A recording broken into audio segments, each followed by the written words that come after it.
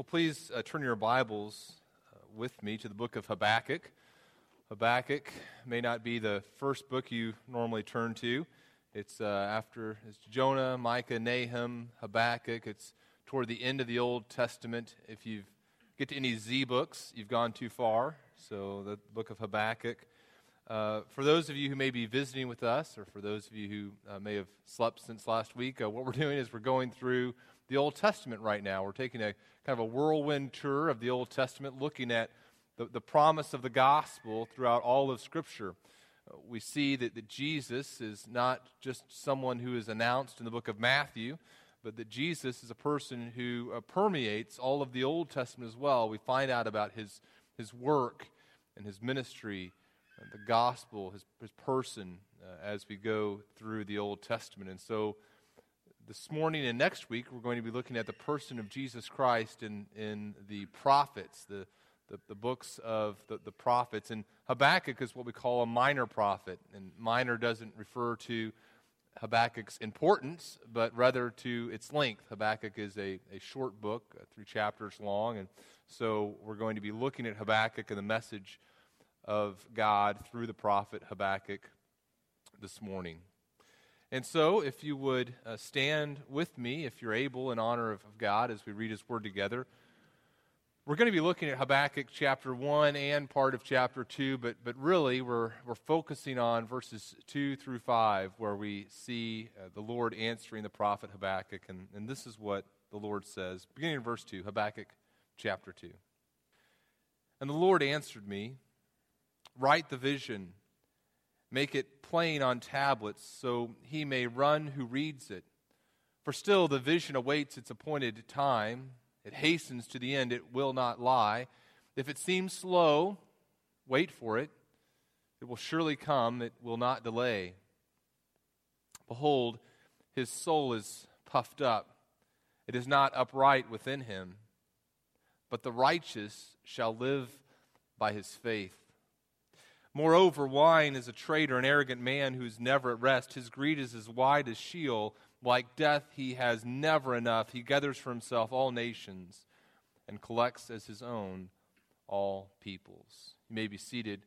May God encourage you through His Word this morning. Let's pray.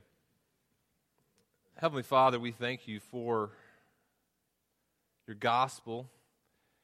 And as we've just this morning seen our kids, the kids whom you have entrusted to the church, we thank you for our children. And we pray that this good news of the gospel would permeate their hearts, that they would love you, more than anything else, and their hearts would be transformed as they worship your Son, Jesus, and place their trust in Him alone for their salvation, for the righteousness that only you can bring.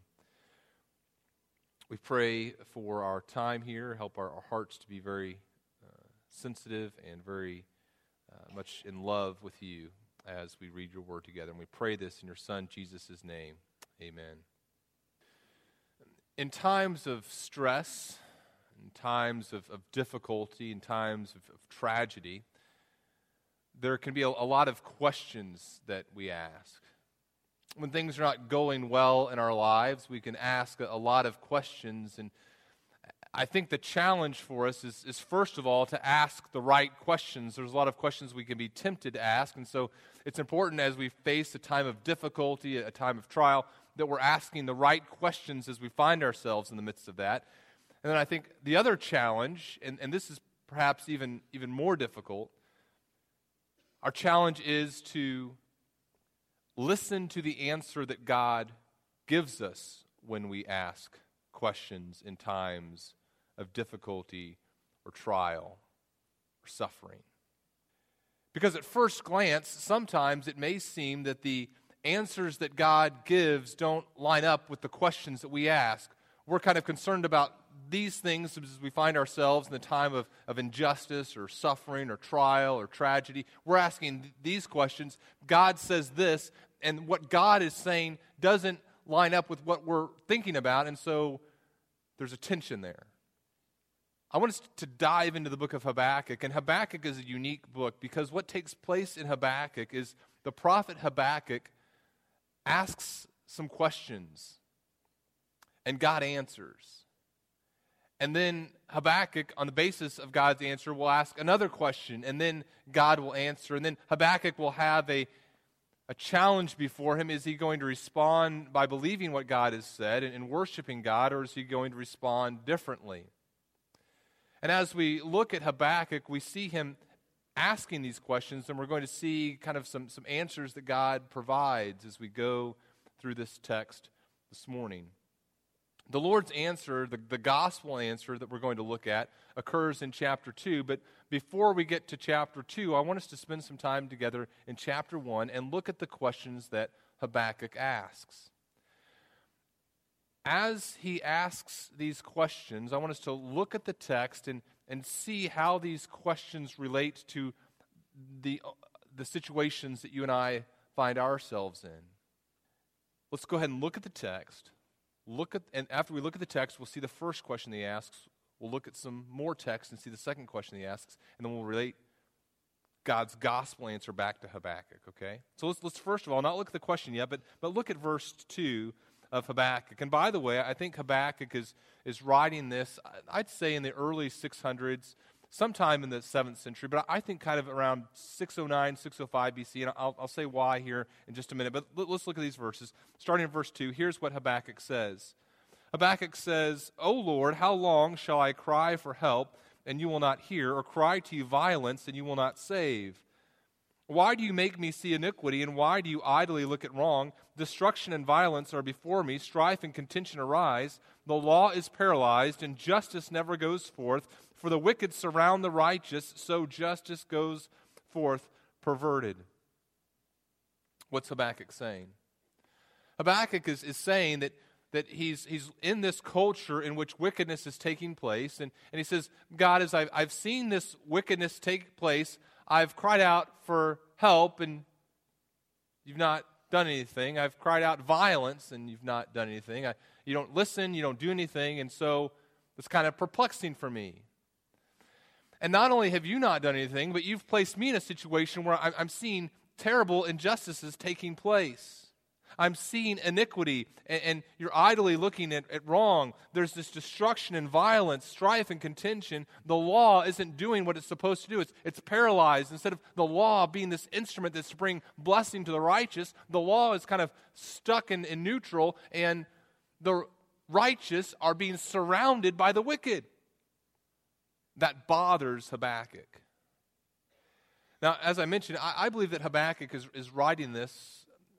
We're not sure of the exact time, but I think he's writing this around 609, 605 BC. Now, we know that it's sometime in the 7th century. Remember, I talked about last week how the kingdom of Israel, sometime between 900 and 1000 BC, we talked about how the kingdom of Israel was divided into two separate kingdoms. The northern kingdom and the southern kingdom. The northern kingdom was called Israel. The southern kingdom was known as Judah because of the dominant tribe there. Whenever Habakkuk is writing, the southern kingdom has been the northern kingdom has been carried away into exile, and the southern kingdom remains, and Habakkuk is prophesying to the southern kingdom. Now, during the 7th century BC, in the 600s BC, there were several kings. There was evil King Manasseh. Then he had an evil son. Then Manasseh's grandson was Josiah, a righteous king. And then Josiah had a son, and his name was Jehoiakim, and Jehoiakim was another evil king. In fact, I want to read to you some things that Jeremiah said about this king in Jeremiah chapter 22. And listen to what Jeremiah says about Jehoiakim in Jeremiah 22, and compare that to what we just read in Habakkuk chapter 1, and see the parallels here, what Habakkuk is seeing. This is what the Lord says to this King Jehoiakim. Verse 13, "Woe to him who builds his house by unrighteousness and his upper rooms by injustice, who makes his neighbor serve him for nothing and does not give him his wages, who says, I will build myself a great house with spacious upper rooms, who cuts out windows for it, paneling it with cedar and painting it with vermilion. Do you think you are a king because you compete in cedar? Did not your father," and he's talking about Josiah there, "did not your father eat and drink and do justice and righteousness? Then it was well with him. He judged the cause of the poor and needy. Then it was well. Is not this to know me, declares the Lord? But you have eyes and hearts only for dishonest gain, for shedding innocent blood, for practicing oppression and violence."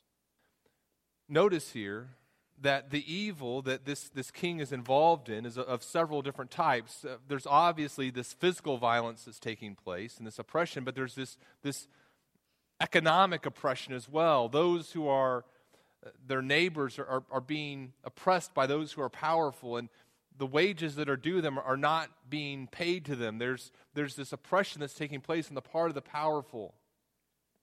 And Habakkuk, as he lives in this culture and sees this injustice taking place, he's disturbed in his soul by it. In fact, what does God say in Jeremiah 22 at the same time period? He says, "Is not this to know me, declares the Lord." In other words, a person who cares for the poor and the needy knows God. And a person who doesn't care for those things, who isn't bothered by evil and injustice, doesn't know God. A person who can see a person in need and be in a position to help them, to give them even what is their due, and not desire that to take place, or see oppression and the powerful abusing their positions of power, for a person not to be bothered by that reveals something very profound about their character, that they don't know God. For God is a God of justice, as Psalm 9 says. He establishes his throne in justice. The oppressor turns to God. Now, maybe you have been the victim of some injustice. And if you're like me, whenever you have been the victim of injustice, you are very much aware of it. You take note. Your employer has not treated you the way that you think that you deserve to be treated. A coworker has gone behind your back and done some things, and not only have you looked bad, but the coworker has looked good. Maybe the coworker has looked good for work you've done, and you recognize the injustice in that, or a neighbor has done something to you, or a family member has done something to you, and you've been the victim of injustice. Maybe you've gone through a terrible divorce, and this divorce that you didn't even want to take place has taken place. Your family's been ripped apart, and the justice system that you thought you could turn to and receive protection for you and others has not been the place of solace that you thought it would be, and now you find yourself in a time where you're going through a period, you're oppressed, and it's deeply bothersome to you. And it's deeply bothersome to God too. But here's what we see about the believer, about those who love righteousness. Injustice for the believer doesn't just bother them when it takes place against themselves, but for the person who shares the heartbeat of God, injustice in the world bothers them. Not just when it's done to them, but just its mere existence. It troubles them. It makes their soul very weary as they see this unrighteousness and injustice take place. And so the first question that Habakkuk is asking here is, why does God allow evil? That's the first question we see here, right? Why does God allow evil? Habakkuk sees the evil that's existing. He's like, God, why is this here? I don't get it. And so he asks God a very good question. Why? I know you, God, I know that you are more troubled by injustice even than me. You hate wickedness even more than me. Why is this here? And God answers. And listen to God's answer and put yourself in Habakkuk's shoes or sandals here and imagine how you would feel if you were receiving this answer. I think what you'll find is, far from comforting, this answer that God gives raises some even more profound questions. Here's what God says, verse 5. Okay, Habakkuk, look among the nations and see, wonder and be astounded. In other words, look around, look at all these different nations that are surrounding Judah, and I've got a surprise for you. I have been aware of the injustice and evil that's taken place in Judah, and here's what I'm going to do. You're going to be surprised. You won't even believe it when I tell you. Behold, I'm raising up the Chaldeans. It's the Babylonians. You know, that bitter and hasty nation. He talks about their violence. They march through the breadth of the earth. They seize dwellings not their own. They're dreaded and fearsome. Their justice and dignity go forth from themselves. Their horses are swifter than leopards. It goes on. He describes their ferocity. They come for violence, verse 9. All their faces upward. Verse 10, at kings they scoff, and at rulers they laugh. They laugh at every fortress. They pile up earth and take it. And then they sweep by like the wind and go on. Guilty men whose own might is their God. They worship themselves and their own might. So Habakkuk asks the question, God, why do you allow evil? Why is this injustice taking place in Judah? God responds, yeah, I'm going to deal with it. I'm raising up the Babylonians. And now Habakkuk has a more profound question on his hands. The answer that God has given him has presented new theological problems for him. I've mentioned before how my little girl Hannah, whenever she was about 13 days old, she had sped up in the night and kind of swallowed that and had basically almost choked to death. And we'd taken her to the hospital, and they couldn't quite figure out what was going wrong. And so the first 48 hours were just very, very difficult for us. And she was on a ventilator, so there's a tube going down her throat. She's got all these, IVs coming into her head and just looks a mess. And as a dad, you look at your little girl, this little tiny baby, and 13 days old, and you see the discomfort that she's in, and you wish you could do something. Now, she was somewhat conscious, somewhat not. They were keeping her pretty sedated, but if she had been able to process what was going on around her, and she had seen me there in the hospital room, this guy that had held her and told her how much he loved her and all this, and if she'd seen me in the hospital room there with her, she might have had a very legitimate question. Dad, why don't you do something about this? This tube going down my throat is incredibly uncomfortable. Why? I see you have hands. You're not. Her little arms were strapped down to the crib there that she was in, so she wouldn't pull things out. Dad, your hands aren't tied up. Why don't you do something here? But if she really knew what was going on, her question would be even more difficult. Not only, Dad, why don't you stop what's going on here? But if she knew how I had been involved, her question would have been, Dad, why did you help put me in this spot in the first place? In other words, I wasn't some passive agent that goes, oh, there's my daughter. I got her into that situation. I took her to the hospital. I told the doctors to do these things. You see the more difficult question that Habakkuk has? The more difficult question, the second question that Habakkuk is about to ask, it's not just why did God allow evil, but the question is, how can God appoint evil? How can a holy, righteous God sovereignly appoint evil for us to go through? Here's how Habakkuk puts it. Whoa, whoa, whoa, whoa, whoa, whoa, whoa. That's my translation of the Hebrew there. Are you kidding me? Let me say some theological truths here, God. First of all, aren't you from everlasting, O Lord, my God, my Holy One? In other words, I know that you're eternal. I know the promises that you made to David and the promises that you made to Abraham, those haven't gone away. We can't die, he says. Lord, but now here's the other theological problem. You've said something's going to happen. You've ordained them as judgment, and you, O rock, have established them for reproof. I know this is your sovereign plan, but boy, I do not get this. How can these things be true? You who are of purer eyes than to see evil and cannot look at wrong, why do you idly look at traitors and remain silent when the wicked swallows up the man more righteous than he?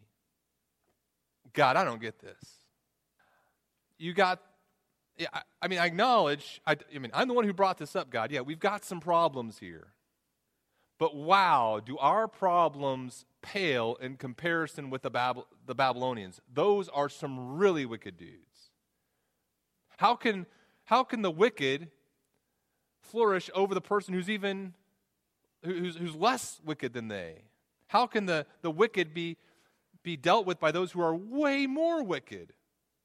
And so he goes on, he goes, just in case you didn't know God, let me kind of remind you, even though God's already talked about how he knows about their evil tendencies, he talks about who the Babylonians are. You know, God, you've made mankind like the fish of the sea, like crawling things that have no ruler, but the Babylonian brings all of them up with a hook. And he's talking there, I think, about the way they'd carry captives. They'd put hooks sometimes through their lower lips, and they drag their captives that way.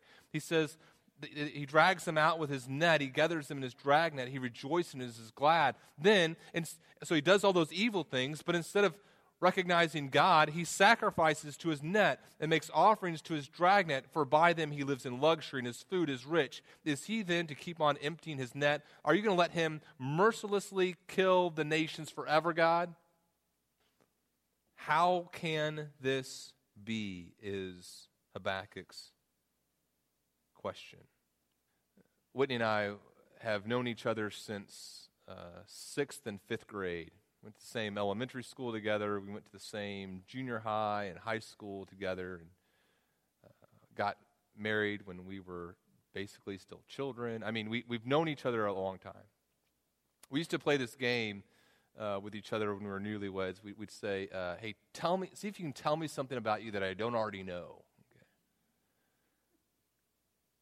So we try to think of things the other person didn't already know about us. I'd make up things to win. But second service always gets more of the story because Whitney's not in here.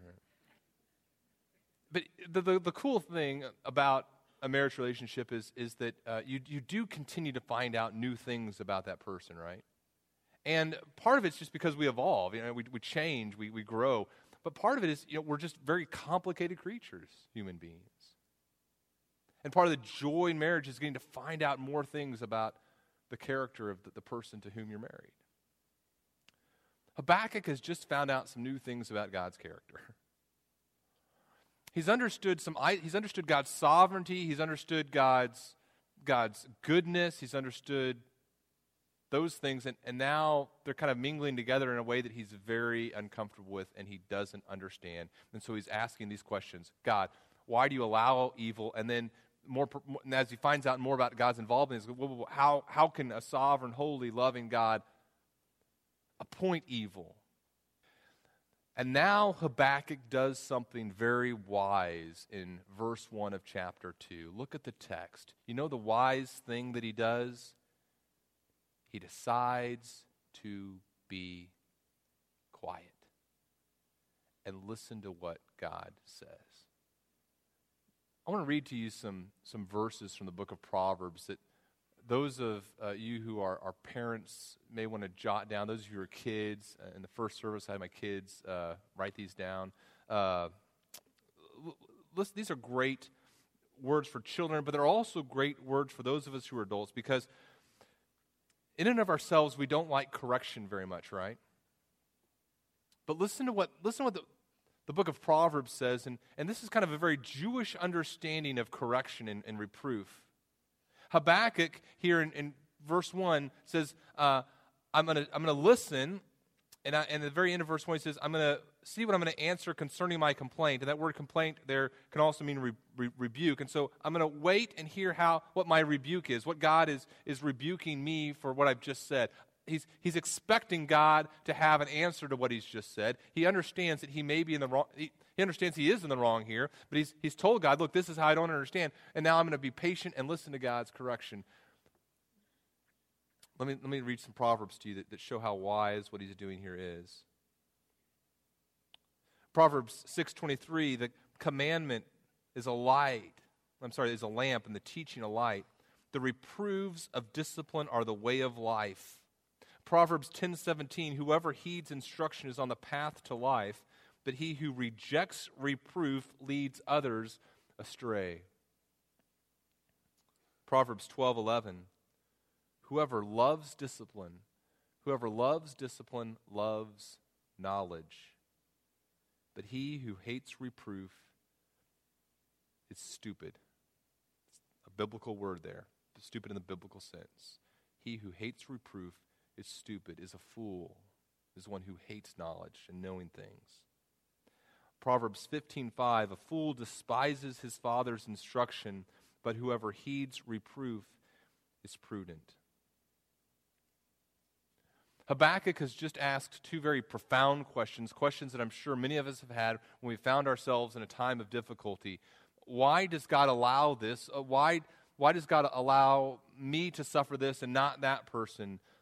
Why does a tornado hit my community and not that community?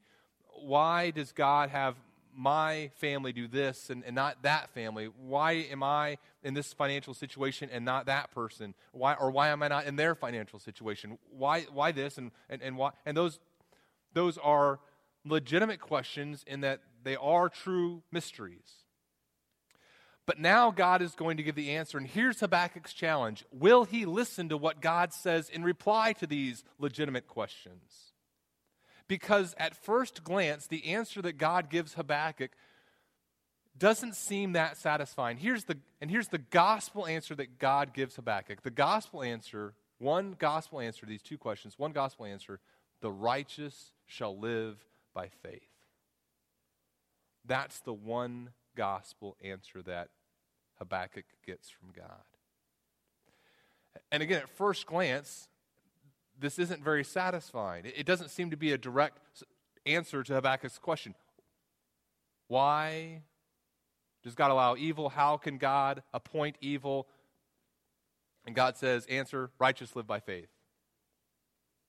It's like asking, what's the meaning of life? And someone says, 42. The answer doesn't seem to go with a question. How are these things related? What does it mean, the righteous shall live by faith? Let's talk a little bit about what that statement means, and we're going to explore this as we think through it. The righteous shall live by faith. Think about the beginning of your life. At the beginning of your life, the moment that you and I are born, we are not righteous. There's only one who's righteous, that's God, and you and I are unrighteous. In other words, our thoughts are not the thoughts of God's, our actions are not the actions of God. We don't live the way that God lives, and so in any way that we deviate from the character of God, we are unrighteous. And we live our lives in a way that reflects that you and I are unrighteous. We say things that God would not say. We do things that God would not do that are an affront to His holiness. We live a life of unrighteousness, right? Then there comes a moment for the Christian, a moment in time, and maybe we don't all remember this exact moment where it occurred for us, but there's this moment in time where we understand that we're sinners, and we understand that Jesus Christ came and lived a perfect life, a sinless life, that He was completely righteous, that He became a human being, even though He was God. God the Son became human and lived this perfect life and died on the cross for our sins and rose from the dead. And we realize that Christ died for our sins, and so there's a moment in time, hang with me here, this is there's a lot here to this gospel answer. But there's this moment in time where we place our faith in Christ. And we become righteous. The righteousness that we receive is not our own. It's the righteousness of Christ. It's alien to us. God gives it. And now, once we have this righteousness that comes from God, that we receive how? By faith. We're righteous by faith. Placing our faith in Jesus Christ alone, become righteous. Now what happens? Now we begin to live a life of faithfulness. Because we're righteous people now, not our own righteousness, but Christ's righteousness, we now begin, after the cross, after placing our faith in Christ, we now live a life in obedience to the gospel message. We now live faithful lives. So when Habakkuk says here in verse 4, the righteous shall live by his faith, what is he talking about? Is he talking about how we become righteous by faith? Or is his main point that once we have faith and are righteous, we live by that faith? I believe that he's talking more about the living our lives after we've placed our faith in Christ, in God, in the Redeemer. But I believe both gospel truths are here. I think we see both gospel truths in this passage. And let me walk through each of the gospel truths that we see here and how they relate to one another, and then how they relate back to these questions that Habakkuk asked, okay? So the big gospel answer is the righteous shall live by faith. In that statement, the righteous shall live by faith, there's two gospel truths. These are gospel truths that we encounter in the New Testament over and over again. They're gospel truths that we encounter even in the Old Testament. The first gospel truth that's contained here is that you are righteous because of faith.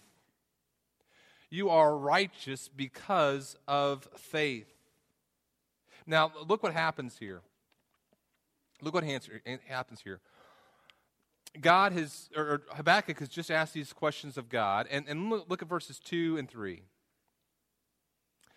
The Lord answers, and the Lord, he could have done several things here. He could have told Habakkuk, okay, Habakkuk, you've asked about how I'm going to use the Babylonians. Let me give you the lowdown, all right? You guys are going to be carried away by the Babylonians into captivity. I'm going to raise up a guy like Daniel. He's going to minister there in the region of Babylon, and he's going to do an amazing ministry. And then you're going to be out of captivity. I'm going to work, and Cyrus is hard, and after the Medes and Persians take over, and you're going to come back into the land, and worship of me is going to be restored. I'm going to raise up prophets like Haggai. I mean, there's going to be some amazing things. He could have told him all the things he was going to do through this evil, but he doesn't do that. He builds up Habakkuk's attention here.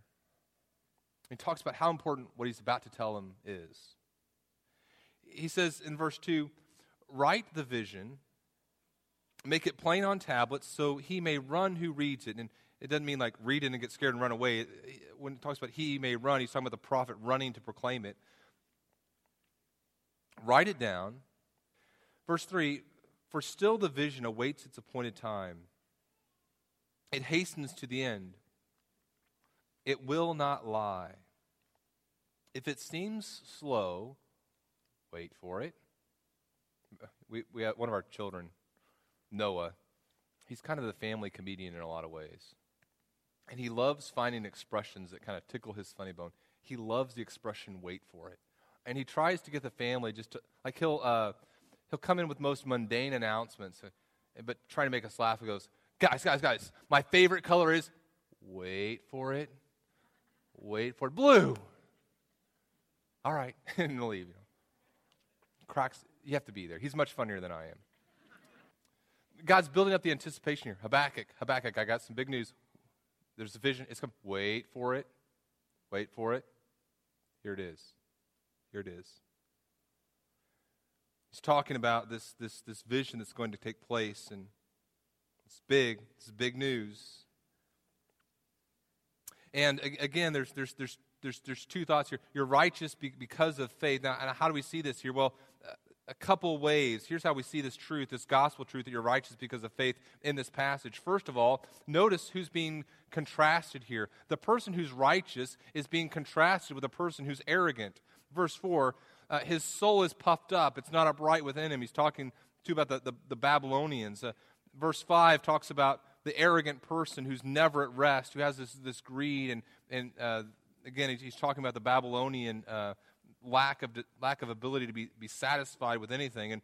And so the righteous person is being contrasted with a proud person. The proud person is a person who doesn't recognize their need for God, place their faith and trust in God, and that's a person who's not righteous. By contrast, the person who's righteous is the one whose faith is in God. Habakkuk is also, I believe, based upon the wording that he's using here, drawing his audience's attention back to Genesis 15, verse 6. about the relationship between faith and righteousness. In Genesis 15:6, it says that Abraham believed God, and that belief was credited to him as righteousness. In other words, God looks at Abraham and he sees his faith, and he accepts Abraham's faith instead of his works, giving him God's works, God's righteousness. We also, another way that we know that Habakkuk here is alluding to the idea that you're righteous because of your faith is because that's how Paul uses it. Paul in Romans chapter 1, as he's quoting Habakkuk, he'll say that he's not ashamed of the gospel because it's the power of God for salvation to everyone who believes, to the Jew first and to the Greek. For in it the righteousness of God is revealed from faith to faith, as it is written in Habakkuk, the righteous shall live by faith. So the gospel truth here is that you are righteous because of faith. There's a need that you and I have for righteousness, and we receive that righteousness not because of our works, but because of faith. In fact, by the way, just as an aside here, when it says here that in verse 3, if it seems slow, wait for it, that it isn't just the vision. As we see the writer of Hebrews, and you can look this up in Hebrews chapter 10, verses 37 and 38, it talks about how this passage is referring not just to the vision, but to Jesus himself. If the coming one, the righteous one, seems slow, wait for him. He will surely come. He will not delay. So you are righteous because of faith, Habakkuk is alluding to. You're righteous because of faith in the coming Redeemer. You and I have a need for righteousness. On, I think it was Friday, I came home, and my children, I always preface stories about children like this. My children, whom I love so dearly, there had been some issues between one of my daughters and one of my sons, and not like bad, but she thought there were some things about his conduct that I needed to know about. And I said, well, I don't want to get in this he said, she said deal. I just, you know what?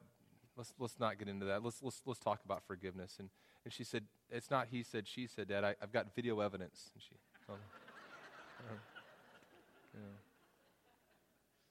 said, really, sweetheart, do we want to live in a Google world? Like, everything needs to be recorded? Whenever God looks at me, I've got a problem, right? I'm not righteous. But God is righteous. Habakkuk is right. God is righteous. What do I need? Whenever God looks at me and sees me, what do I need? I need what my son needed. I needed like some sort of, digital magic to take place. I need God to look at the video evidence of me and see something else. And that's what this means. When I say you're righteous because of faith, what happens is this. I receive Christ's righteousness so that, and by the way, this is a huge concept in Judaism, in this time period that Habakkuk is writing. A judge's responsibility was to judge in the way that God would judge, to see what God would see and be in accordance with what God would see. And what happens when God looks at me is he's righteous, and so he's seeing real wickedness. And so what needs to happen? I need God to look at me and see something else. And so that's what happens. He sees Christ when he looks at me because I placed my faith in Jesus, in the Redeemer. That's what Habakkuk is talking about. But here's the second thing that we see here. The second thing that we see. The second gospel truth. When it says, the righteous shall live by faith. What is Habakkuk also saying? And I think this is the main thrust. He's saying, not only are you righteous because of faith, but you are faithful because of righteousness. You see that? Not only are you righteous because of faith, here initially, now, after that, you become faithful because of righteousness. Now you are righteous. Now you have a righteousness that is not your own, but is from God. And now what are you supposed to do? Now you live faithfully. You continue to live by placing your faith in the Redeemer, and your conduct reflects the righteousness that God has given you. Isn't that awesome? Isn't that amazing here? This initial faith that you had that gave you righteousness that Habakkuk is alluding to says, okay, this righteousness that Abraham has, what happens next? That faith, by that faith, the righteous continue to live. We live by faith by continuing to be faithful in difficult circumstances. You say, okay, well, hold on. How does this address the questions that Habakkuk had? And here's how. So, hold on. Two gospel truths. Remember, let's make sure we're all on the same page here. Two gospel truths. Gospel truth number one, you are righteous because of faith. Gospel truth number two, you are faithful because of righteousness. That's all at work here as God says, the righteous shall live by faith. Now, how does that relate to these questions that Habakkuk had? It's so important. This is a gospel truth that's all throughout the Old Testament. What I believe that God is saying to Habakkuk is, yes, these are real problems. It's a legitimate question about God's relationship with the Babylonians. And we know that God is not the author of evil, that God does not delight in evil, and yet God is sovereign over evil. Those are all big, true questions. But here's what God is saying to Habakkuk. The problem isn't so much, your major problem isn't so much what God is going to do with these other wicked people. The main problem that you need to concern yourself with first and foremost is, what is God going to do about your wickedness? That's what the gospel points us to. There's important questions out there. Why a tornado in Washington? That's a big, important question. Where was God in all? Big, important question. Why does my family treat me so badly? Big, important question, and God is concerned with that as well. But here's the ultimate question that you and I need to be asking ourselves is, what is God going to do about my unrighteousness? What is God going to do about my great need for forgiveness and righteousness? And here's the answer.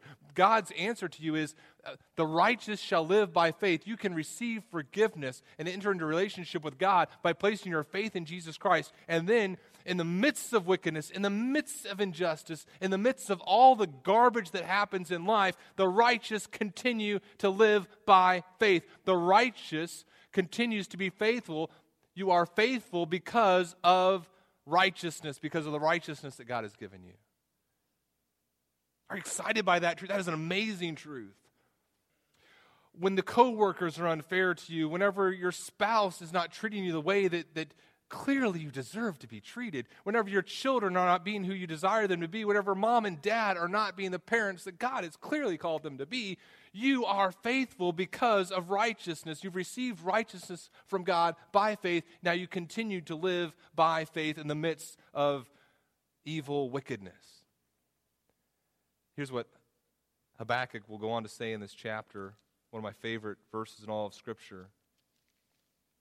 And again, God doesn't address the nitty-gritty. He doesn't tell them everything that's going to happen because of what he's doing with the Babylonians. He doesn't go into all those intricacies. But he does tell Habakkuk this, verse 14 of chapter 2, "For the earth will be filled with the glory of the knowledge of the Lord as the waters cover the sea." Whatever evil injustice you're dealing with, whatever terrible thing that you're dealing with, know this. As a result of that, I don't know how, as a result of that, ultimately, the knowledge of the glory of the Lord will cover the earth as the waters cover the sea. Does Habakkuk get it? He's asked God some questions. God has given him an answer that doesn't directly address the questions that he had in the sense of getting to the nitty-gritty of the details. Does Habakkuk understand? Look at the very end of the book of Habakkuk, and you tell me. Actually, I'll tell you too. Habakkuk chapter 3, verse 17. In verse 17, he acknowledges the reality of what God has said is going to happen. "Though the fig tree should not blossom, nor fruit be on the vines, the produce of the olive fail, the fields yield no food, the flock be cut off from the fold, and there be no herd in the stalls." In other words, if I go to the refrigerator, I open, there's no food. If I go to the grocery market and there's no bread on the shelves, if I go to the restaurants and they're all shuttered down and there's no food to be found anywhere, and my heat doesn't work, my electricity doesn't turn on, my family deserts me, though all those things should happen. Verse 18, yet I will rejoice in the Lord. I will take joy in the God of my salvation. God, the Lord, is my strength. He makes my feet like the deer's. He makes me tread on my high places.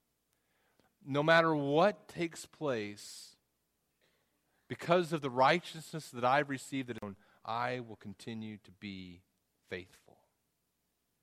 Because of the righteousness that I've received by placing my faith in a coming Redeemer, I'll be faithful. That's the gospel. That's the gospel that gives us life, and it's the gospel by which we lead our life. Let's pray. Father, we thank you for your gospel, the good news of your Son Jesus, our Redeemer. We pray that our lives would reflect the good news of the gospel of our faith in your Son Jesus, and we pray this in his name. Amen.